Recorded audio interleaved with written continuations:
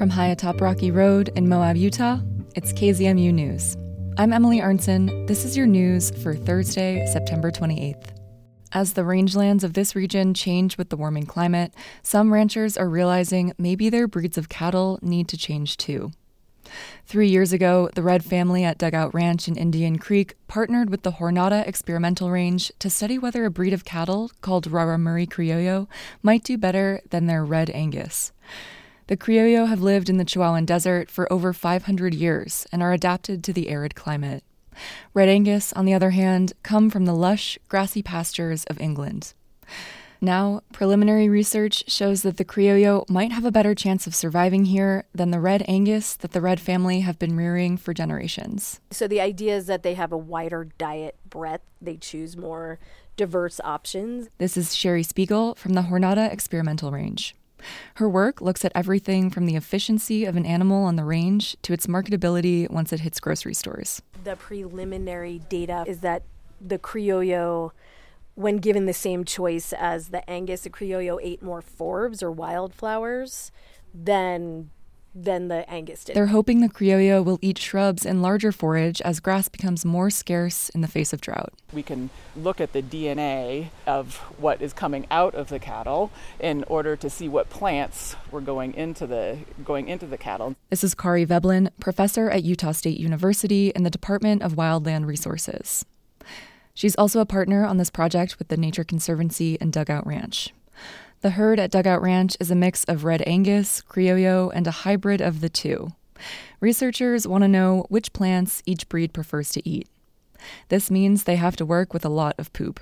And to make sure they know which poop comes from which cow, they have to get it straight from the source. So in order to collect these samples, you do what's called a grab sample, which means you put on a glove and you retrieve it directly from the animal. Another part of their research is looking at how far the different breeds of cattle will travel to find food. Trying to answer this question of, so do they go farther from water?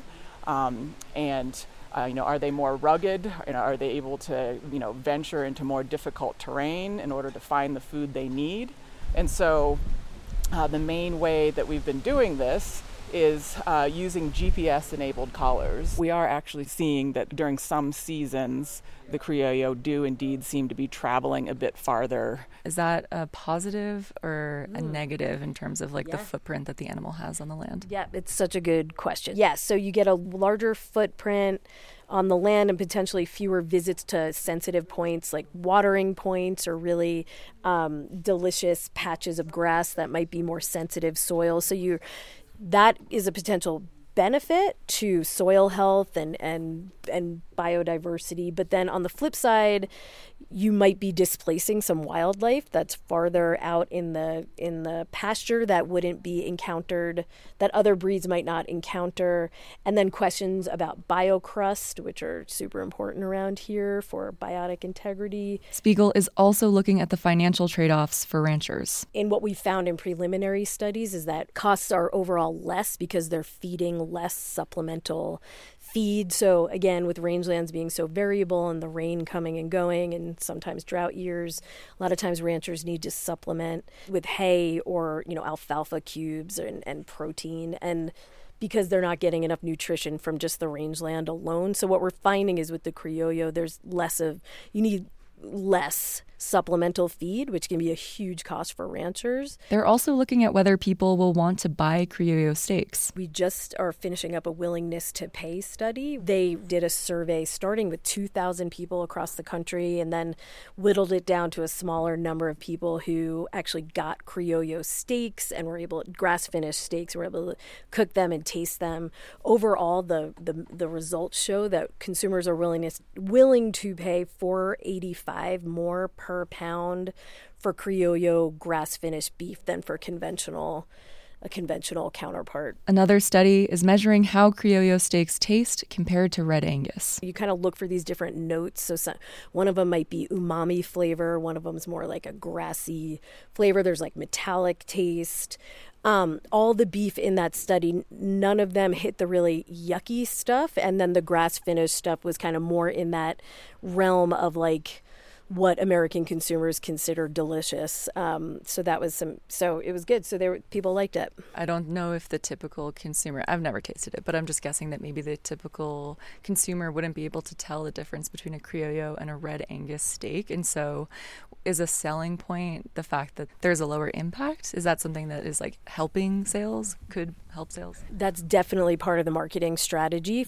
There's a handful of producers who do grass finish Criollo and market it more in like niche market settings, either at the farmer's market or really local supermarkets. And there's certainly a narrative of like the provenance of the genetics and a lighter footprint on the land, and that's what the consumers go for. But then the repeat customers, I've heard, come back because they like the flavor. You can find more information about the Criollo cattle research happening at Dugout Ranch in today's show notes. For community college students who study science, opportunities for fieldwork are rare. But one program in Boulder is trying to change that. Every summer, about a dozen students pair with mentors for a 9-week immersive experience studying science in all its forms. In July, Stephanie Melterick, a science writer with the Cooperative Institute for Research in Environmental Sciences at CU Boulder, spent the day with one of these students who spent her summer catching and counting grasshoppers. For Rocky Mountain Community Radio, she brings us this report. Salome Carrasco is busy setting up a nylon tent just off a hiking trail at the mouth of El Dorado Canyon State Park. The tent will protect her, dozens of grasshoppers, and her tiny research instrument, a small scale, from the summer wind and sun. This research site is one of 3 Carrasco and her team of researchers have surveyed nearly every day for the past 9 weeks. We are currently setting up the tent and getting stuff ready to be able to collect grasshoppers from different cages. Each cage has different species from different elevations, and they can all be used for different types of experiments. Carrasco was selected for the 2023 Research Experience for Community College Students, or REX. In May, she finished her associate's degree at Pikes Peak Community College and was eager to continue studying science. The program is run out of Ceres at CU Boulder and offers a 9-week paid summer research experience. Carrasco is working with a team of researchers from different universities on a larger project funded by the National Science Foundation's Rules of Life program. We're trying to see what the effects of climate change are on these ectotherms, the grasshoppers. By bringing them to these different elevation sites, we're basically speeding up the process of climate change. At the start of the summer, Carrasco and her team spent many days catching 2 species of grasshoppers that live at different elevations around Boulder. The tiny ectotherms now live in mesh-covered tomato cages at each site. They feed on native plants and small tubes of wheatgrass. After setting up the tent, Carrasco observes a handful of grasshoppers jumping around in a gallon-sized Ziploc bag. They're hopping all over the place. Then it's time to start her daily tasks, weighing each grasshopper. Says mass is 0.066 grams. Documenting their age and sex. As I suspected, a female. And then labeling the adults with non-toxic paint. So because the grasshoppers don't molt after they become adults, we need to be able to easily track them and, keep track of who they are, what their weight is. We color them. Carrasco delicately reaches inside the bag and cups her hand to capture a single grasshopper. Then she gently pinches them between her fingertips while painting 2 distinct dots, one orange and one purple. Watching her handle the grasshoppers looks tricky, and I ask if it's taken time to learn how to handle the tiny creatures. Definitely. It's still a struggle for me too. I'm not as good as the other people, but they've got lots of experience. Alicia Christensen is the program manager for REX. This summer, the community college students studied antibiotic resistance, air quality, data visualization, and grasshoppers. She says the experience seemed to be eye-opening for Carrasco. I think she was really excited to get to focus on grasshoppers, kind of took her back to her childhood a little bit. And she believes Carrasco developed an excitement for research. I think she was really fascinated and interested in the research design process, like how they set up kind of this experiment and set up a control for the experiment. And we're able to do that out in the field, and not in a lab. In the afternoon, Carrasco hikes up a steep hill to meet 3 other students at an alpine meadow at 9,500 feet. This is the highest of the 3 research sites. Today is Carrasco's last day in the field, and on the hike up, she reflects on the 9 weeks. She learned how to track and handle grasshoppers in the field. She experienced working with a research team. And while she came into the summer thinking she just wanted to get a bachelor's degree, her advisor had other ideas. He told us, why not try to get your doctorate? And I was like, well, because it's going to take too long, and it's probably too much money.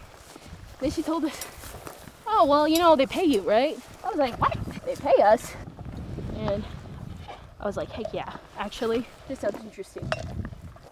While Carrasco isn't certain she'll pursue her PhD, she's taking small steps. This fall, she started working toward a bachelor's degree in ecology and evolutionary biology at CU Boulder. And she hopes she can return to the grasshoppers next summer. I'm Stephanie Maltrich. This story was produced by the Cooperative Institute for Research in Environmental Sciences at the University of Colorado Boulder. And that's the KZMU News for Thursday, September 28th. Get your community-powered journalism weekdays on the airwaves at noon and 6 p.m. You can also find KZMU News anytime online at kzmu.org or wherever you listen to podcasts.